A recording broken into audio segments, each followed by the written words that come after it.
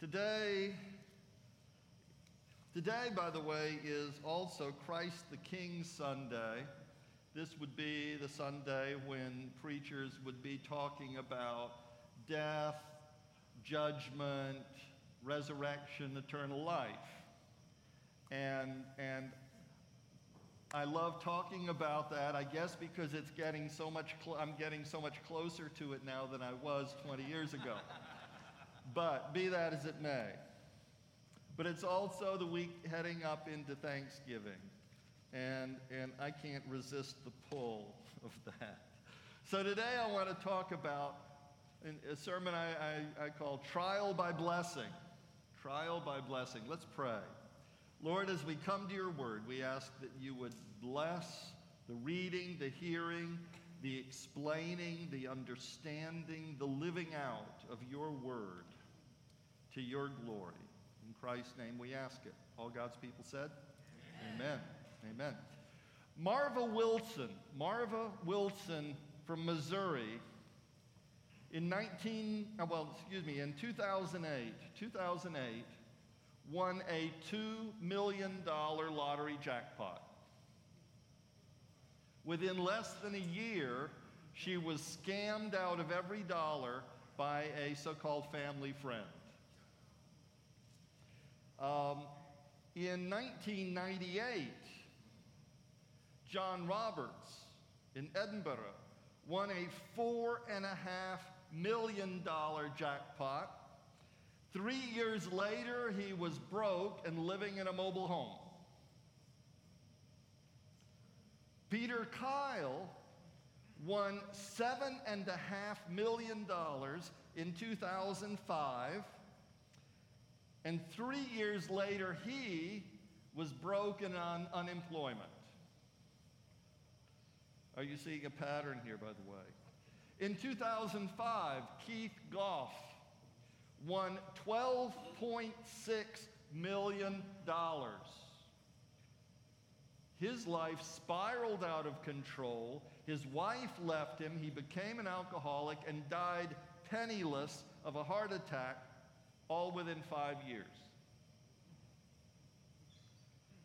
In the same way, David Lee Edwards won $27 million in 2002. Within 4 years, he'd spent everything. His wife left him. He died a pauper in 2013 at only 58 years old. Right here in Virginia, in 2002, 18 years ago, Jack Whitaker won $315 million. In 5 years, he took the lump sum payout, and after taxes and everything, he had $113 million. He had spent the whole thing in 5 years and was completely broke. These are the lucky ones.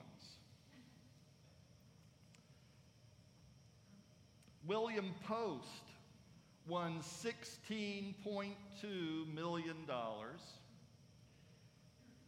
and his brother tried to have him killed so he could inherit it.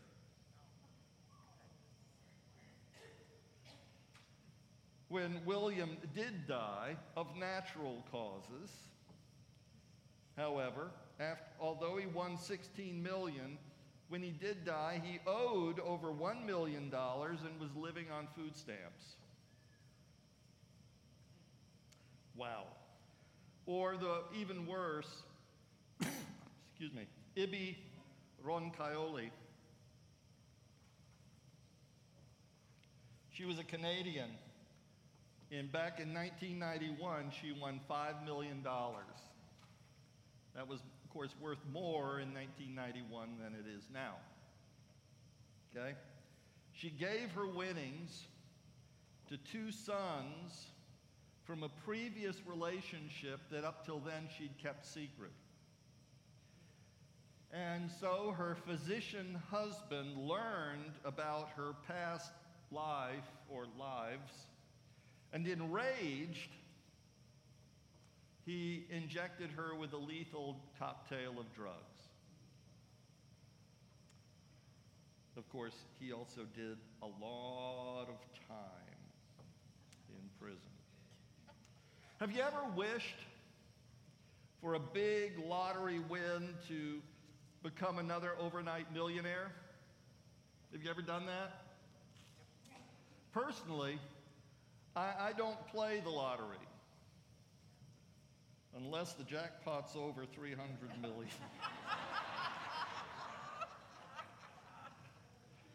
And of course, I reassure myself I'm only buying lottery tickets, to support education. Amen. We think if only we could suddenly have more money than we knew what to do with, then our troubles would be over. We could enjoy life and maybe concentrate on the more important things in life. Faith, family, charity, or so we tell ourselves. The sad reality is, however, that almost every overnight millionaire throws their money away until it's all spent. And they end up with more debts than dollars. You think, well, how could they end up with so many debts? Well, foolish overspending. Credit cards. They will use their credit cards like crazy, with the emphasis on crazy. It's really insane. Use their credit cards because they just envision they have this incredible, unending supply of cash to pay it off. But they're spending it faster than they can pay it off. And then there's the interest that comes on there, and so forth. You've got high property taxes that they forgot about on that expensive home they bought, and so on. And the money is gone. And then bit by bit, everything gets repossessed. And since they quit their jobs, if you earn $1 million or $5 million or $300 million, who needs to work anymore? But since they quit their jobs, they don't even have that income to fall back on anymore. Regardless, now I want you to notice, this is proven statistically, regardless how much they win, regardless how huge their jackpot is, 7 out of every 10 lottery winners, 7 out of every 10 lottery winners are broke within 5 years or less. And a third of them, 1/3 of them, 3 out of every 10, end up having to file for bankruptcy. Wow. You see, you can win the lottery and still lose at life. There's a lot we wish for in life: wealth, health, family. If we can only have this might be a thing, this might be a situation for us or a loved one, or if only we can keep that, then we tell ourselves we can be content. Once we get it, however, what happens? We get used to it, we take it for granted. And then our wishes move on down to the next thing on our list. Something else that if we could just get that too, would make our happiness complete. You see, the problem is contentment is elusive. It's constantly on the move. Happiness is a moving target. And you never have it permanently, ever. It's one reason the founders put in there that the rights that God has entrusted with us is not happiness. It's the pursuit of happiness. You're never guaranteed happiness, not by any of our founding documents, not by the Word of God.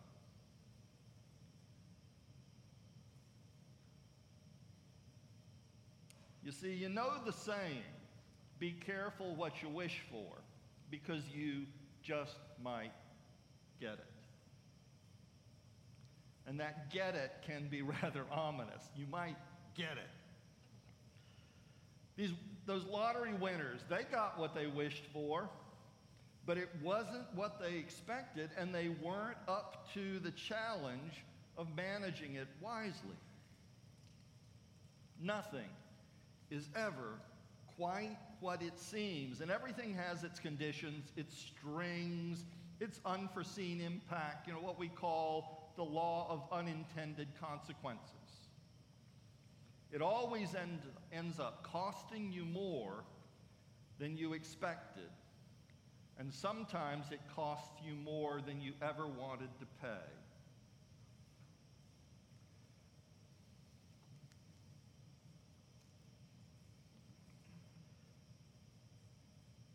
After the Twin Towers were destroyed by Muslim terrorists in 2001, a multi-million-dollar fund was set up to aid the victims of the assault, the first responders, their survivors, and so on.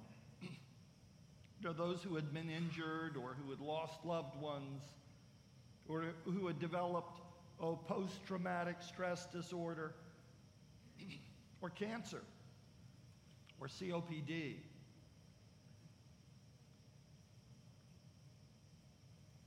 And the celebrity lawyer Alan Dershowitz was appointed to administer the fund. It completely changed his perspective on life. Dershowitz discovered that the tragedy had completely opposite effects on people. Half of them became bitter, rigid, angry.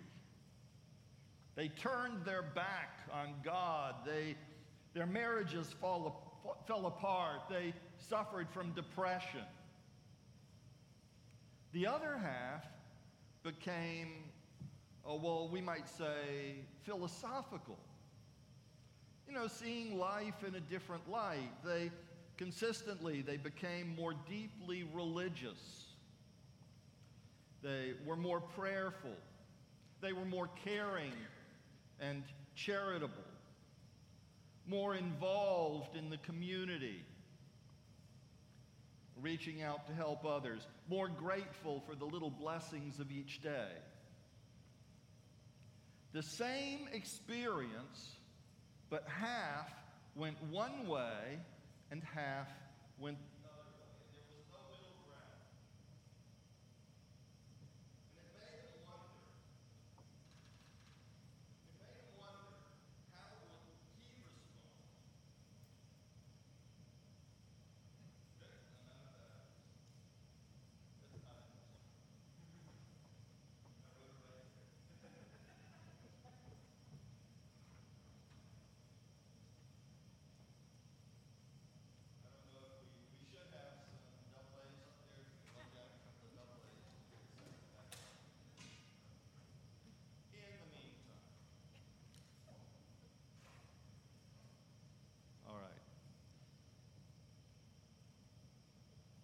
And it made Dershowitz, that experience made Dershowitz wonder, how would he respond? How would he respond if he were in the same situation? Would he himself become bitter or believing? And it changed his whole outlook on life. Now, Dershowitz observation. Hang on, just hand me a couple of those things, and we'll get set up here.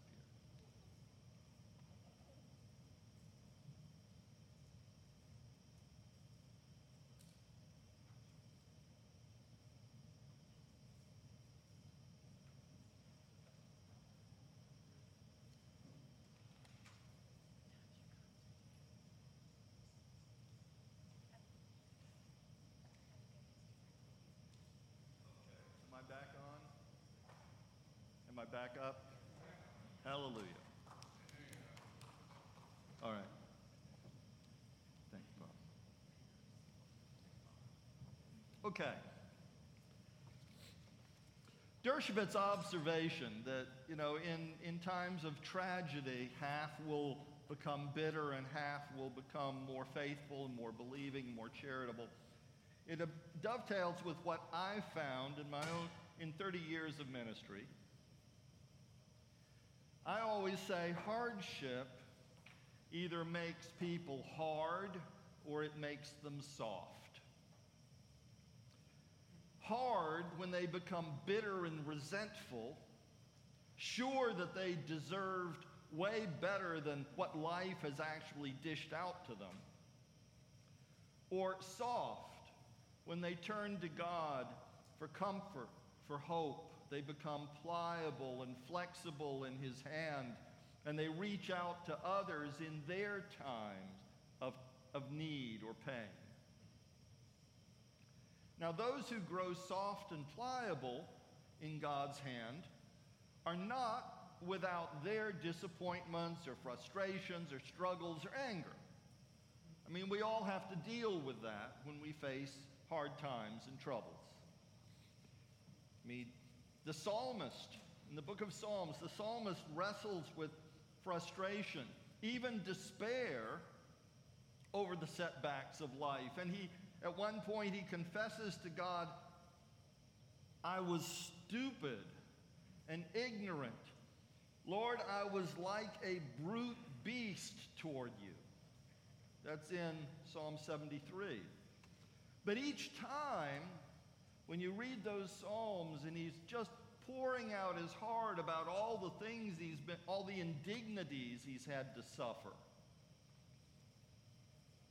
there comes a point when that bitterness is voiced and that tumble of emotions is vetted, then the psalmist returns to God with a sad, perhaps, but humble reliance upon His sustaining presence and grace. You kind of get it out, and then you can get your head straight again. That's okay. That's okay. You see, neither the tragedy nor the voicing of such savage pain or grief can compromise, let alone destroy, the fundamental faith which forms the bedrock of his personality and his relationship to God. Nothing ultimately can shake it. See, faith can be shaken, but it cannot be quashed. Consequently, I've come to where I do not think that hardship or tragedy actually makes someone hard or soft. I still say that because it's a nice rhetorical thing. Hardship makes some people hard, makes some people soft. It doesn't really make them. What happens is it reveals the fundamental character, the mettle of a person. The embittered were simply waiting for something that would be a justifiable grievance, while the gentle believer is simply waiting for something that will trigger their latent faith and empathy. Do you hear what I'm saying? It's in there. It's just what you experience is going to bring out who and what you are. See, life is not a reward. It's not a guarantee of happiness. A happiness that you deserve simply because you're here. And I hear that a lot. Of, oh, well, I deserve this, I deserve that, I deserve better. Who says so? What do you deserve? That would be a whole nother sermon. But let me just throw it in here anyway.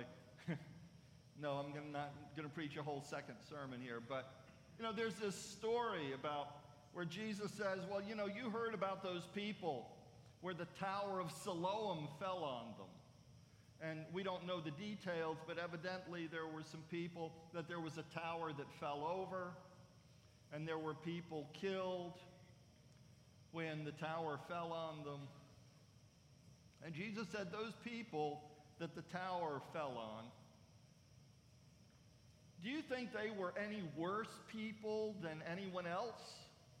He said, no, I tell you, unless you repent, you will likewise perish.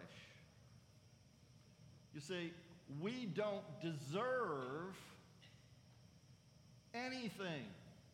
Quite honestly, we don't deserve anything but wrath. Is there anyone here who's not a sinner? Do I have a show of hands? Hallelujah, I see no hands.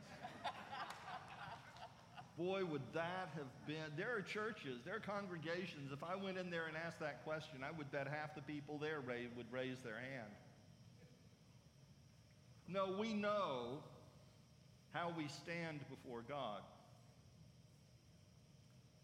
We don't deserve all kinds of good things simply because we're here, because we condescended to let ourselves be born. No, life is not a reward that you deserve. It is a test to reveal the true colors of your heart before God.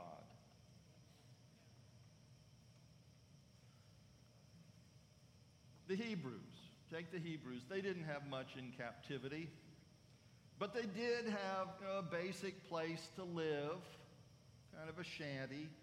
They had basic food to eat, stew.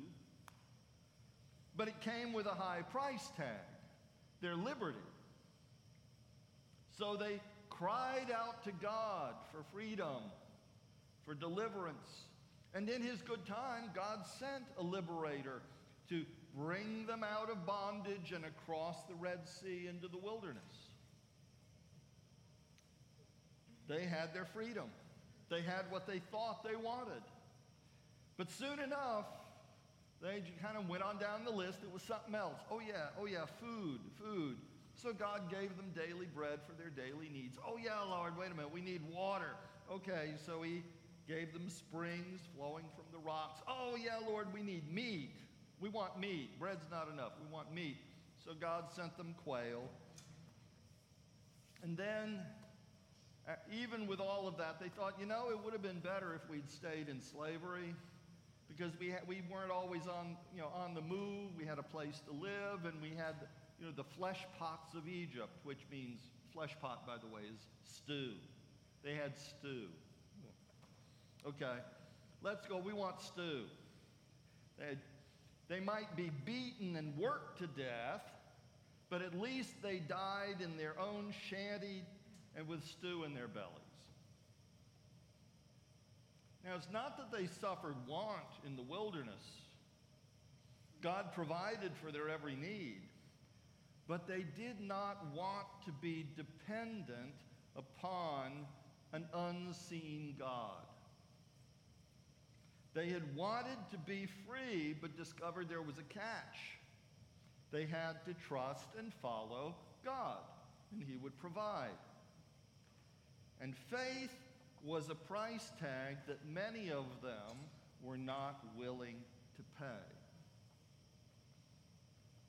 And so for 40 years, the Hebrews wander through the wilderness, waiting for that whole first faithless generation to die off. What remains then is a generation that was raised on the move, relying upon God for their sustenance, for their direction, a people molded to be a people of God. And now they're ready, now they're fit to enter the land of promise. But this too comes with its risks. Be careful what you wish for, because you just might get it. And you'll find that it may not give you what you expected. So God warns them. They're on the edge of the wilderness. They're on the verge of getting what they had been hoping for throughout these 40 years. And let's read from Deuteronomy chapter 6. Deuteronomy chapter 6, starting at verse 10.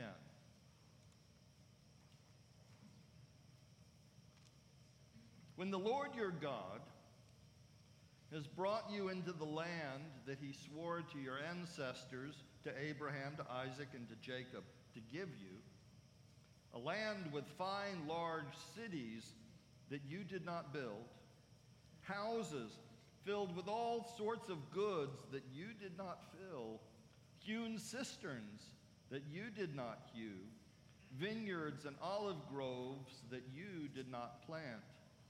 And when you've eaten your fill, take care that you do not forget the Lord, who brought you out of the land of Egypt, out of the house of slavery.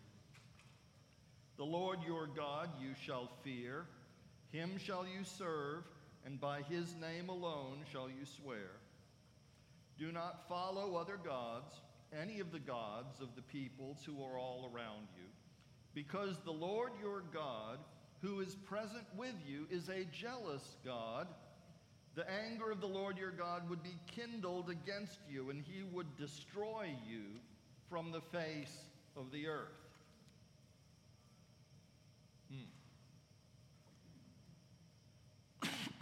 Pardon.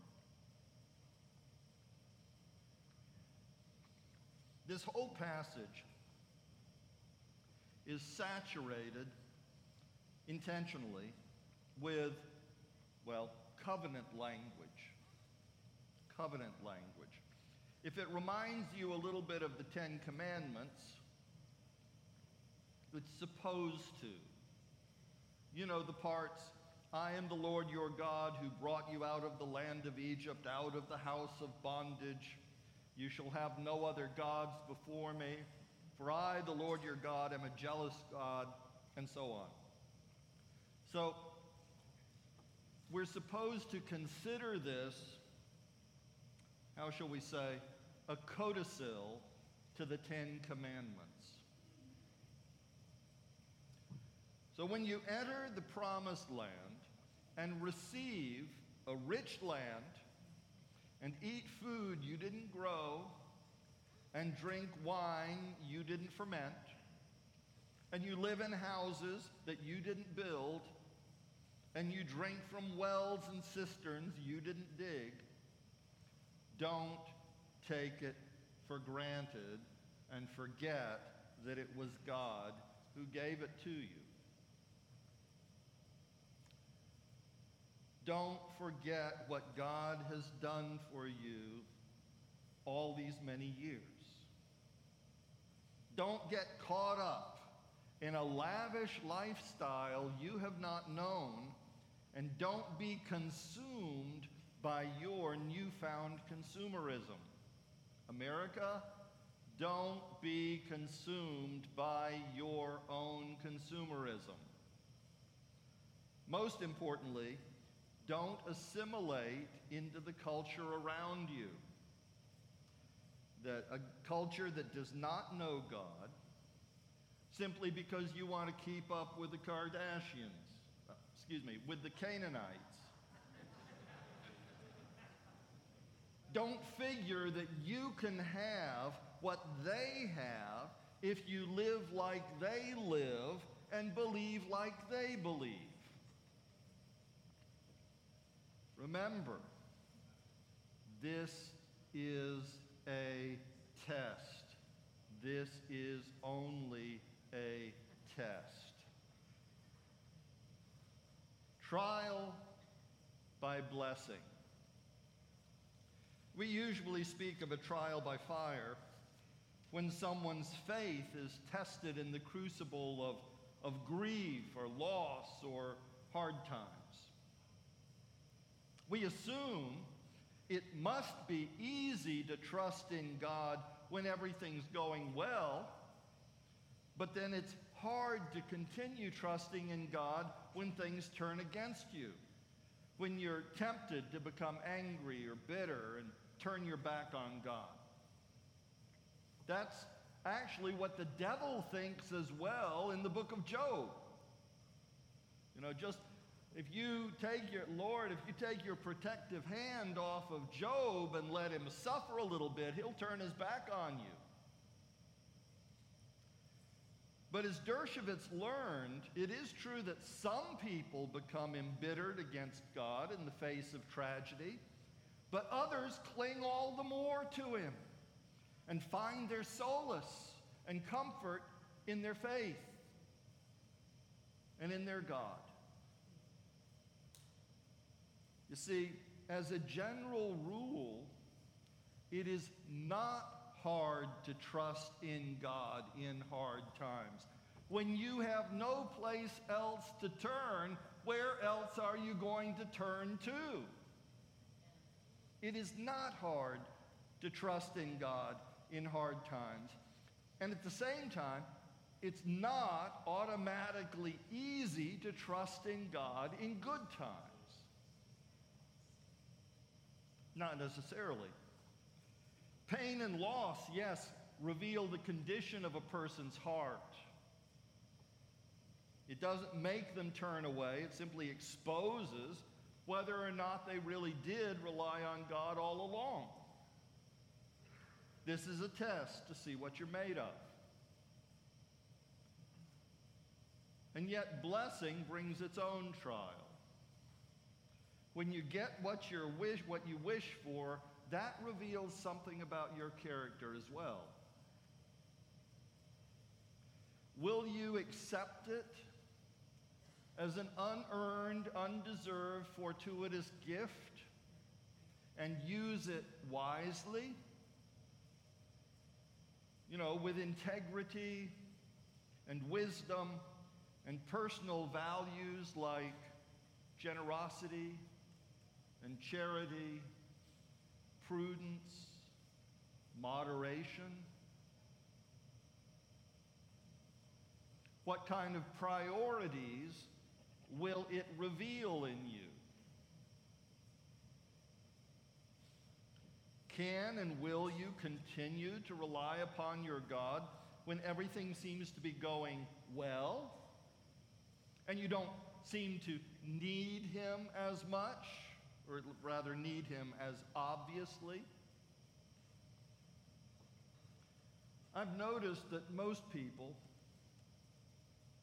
who abandon their faith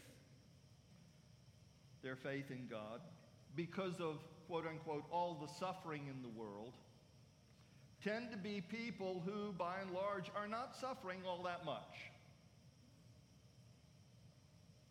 From their position of plenty and overconfident self-sufficiency, they presume to pass judgment on the superfluousness, the unnecessity of faith in a providential God. If I don't need God when life is good, then surely I really don't need God when life is hard. That's their thinking. It's the arrogance of privileged plenty. Now, if you did not grow up facing hardship, we grew up, when I grew up, my father was a Presbyterian minister at a time when, as I like to say, we got paid in chickens. Okay, it wasn't chickens, but it might as well have been. We did not earn much. And my mother was a stay-at-home mother and homemaker. She considered that a ministry, to have a hospitable home where church members could come and groups could come and meet. And we had to get by on very little, and then my father died of pancreatic cancer shortly after I turned 7. And then it was really hard. My sister was horrified the year that she took home ec. Y'all, many of you ladies here remember when you, for a while, in some places it used to be required. Was it required up here to take home ec? Anyway, they were in home ec. They were doing a chapter on budgeting, and she discovered that we were living below the national poverty level. And we didn't know it. We were happy.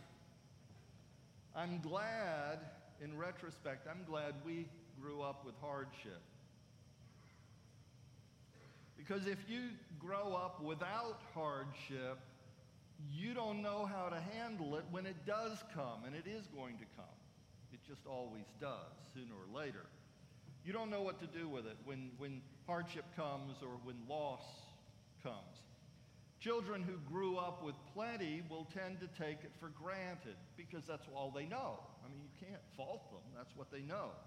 They take it for granted and are perhaps at the greatest risk for abandoning the Lord when they do face tough times, when they're quarantined, when businesses are failing, when jobs are scarce, and the folks won't foot the bill indefinitely. I'm not hearing any laughter on that one. See, if I grow up with it, it's all I know, and I assume I deserve everything I want or need when I want it. And if I don't get it, I'll tend to grow bitter. And then I figure it's God's job. It is society's job. It's maybe the government's job to take over the role of being the all-protective mother hen when my parents bow out. After all, I deserve it. You see, privilege leads to entitlement, then to desire, to envy, and finally to bitterness. The roots of an unmaintainable socialism. Just saying.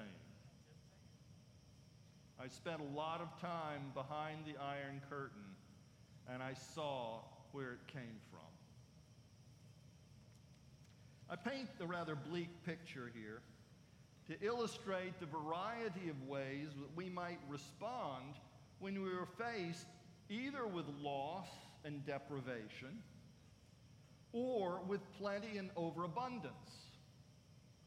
And the conditions might appear to us to be completely opposite, and yet the human response can be practically identical, which only shows that all of life is a test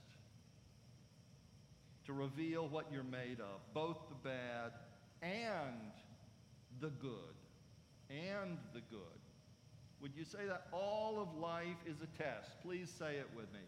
All of life is a test. And one day when we stand before God, you knew it's Christ the King, so I'd get around to this anyway. When we stand before the throne of God and have to give account, we'll simply be seeing what our life had testified about who we are and what we're made of, and what we're living for and who we're living for. It's all being revealed in how we face the bad and the good, because all of life is a test. And one day, when we stand before the throne, we will get our grades.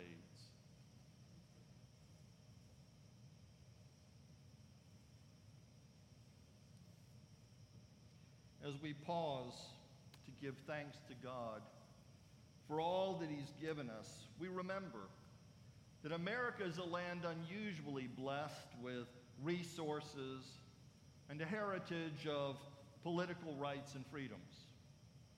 This is unique in the world.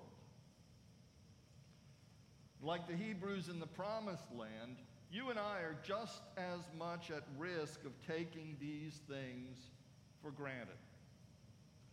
We forget how to temper our wants to ensure our needs, until every momentary want seems to be no less necessary. My mother had a little saying she would quote from time to time with a chuckle.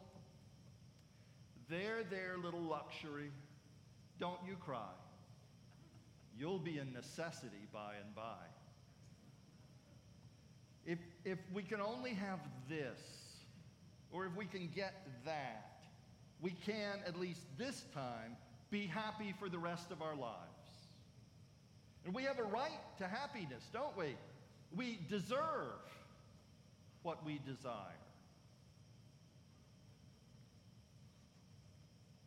And like the Hebrews, we're just as much at risk of assimilating into the pagan culture of our time. Obsessed as it is with money, with sex, with extravagance, and we're being tugged to worship at the altar of some kind of ism, whether it's capitalism or socialism or utilitarianism or whatever. Every ideology can take on a life of its own and become an idol from whom we suppose all blessings must flow. We can worship and serve at the altar of self.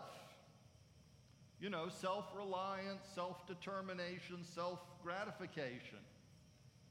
Woe to us when we forget to be reliant upon the God who let us live here and enjoy these things in the first place. We forget how to believe, how to pray, how to depend upon a higher, greater, and wiser power. We face our trial by blessing and fail the test.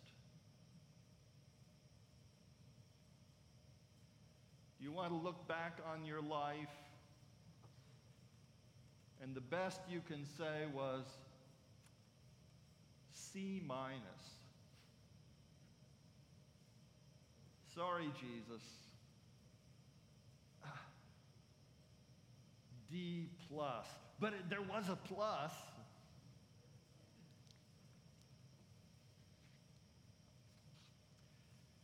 Jesus had everything there in the heavenly places. But he let it go. He gave it up to take on human form and become a servant to his own rebelling creatures. And at the last, we took from him the last things he still had. His robe, his dignity, and then his very life. But he let it all go. He let it go, trusting in the goodness and dependability of his heavenly Father. And God honored that faith and accepted that sacrifice, and Jesus was raised into a new resurrection life, the first of many to come, and he was exalted to be Redeemer, Savior, and Lord of all creation. And so this year, as Thanksgiving comes upon us, take stock of what you have and how you got it. Where did it really come from? How easy would it be to lose it all?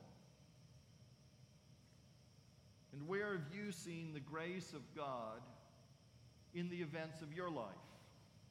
How much is the Lord worth to you? It's about priorities. And if you won that lottery jackpot, how much would it change you? And how would it change you? Would you trust God for your daily bread anyway? Would you freely share with the needy? And if you lost everything tomorrow, if you lost everything but Jesus, could you still be content?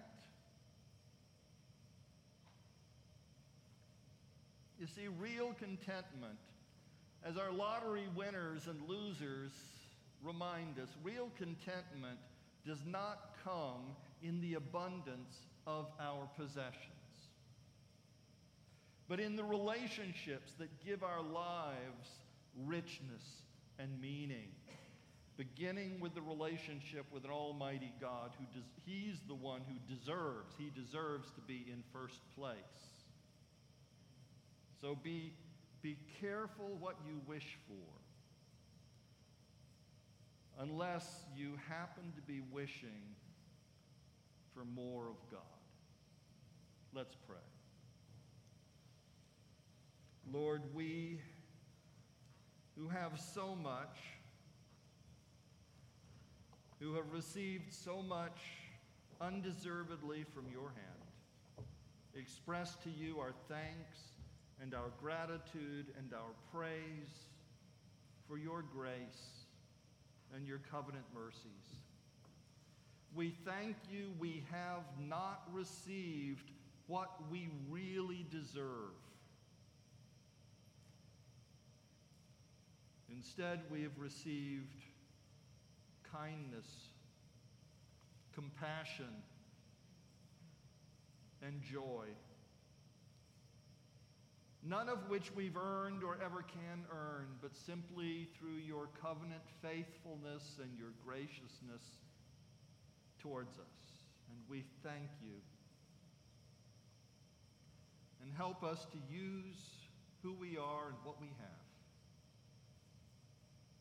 to be a light, maybe not a great beacon, but at least a little flashlight for others, to point them toward hope and faith and gratitude through Jesus Christ our Lord. And all God's people said, Amen.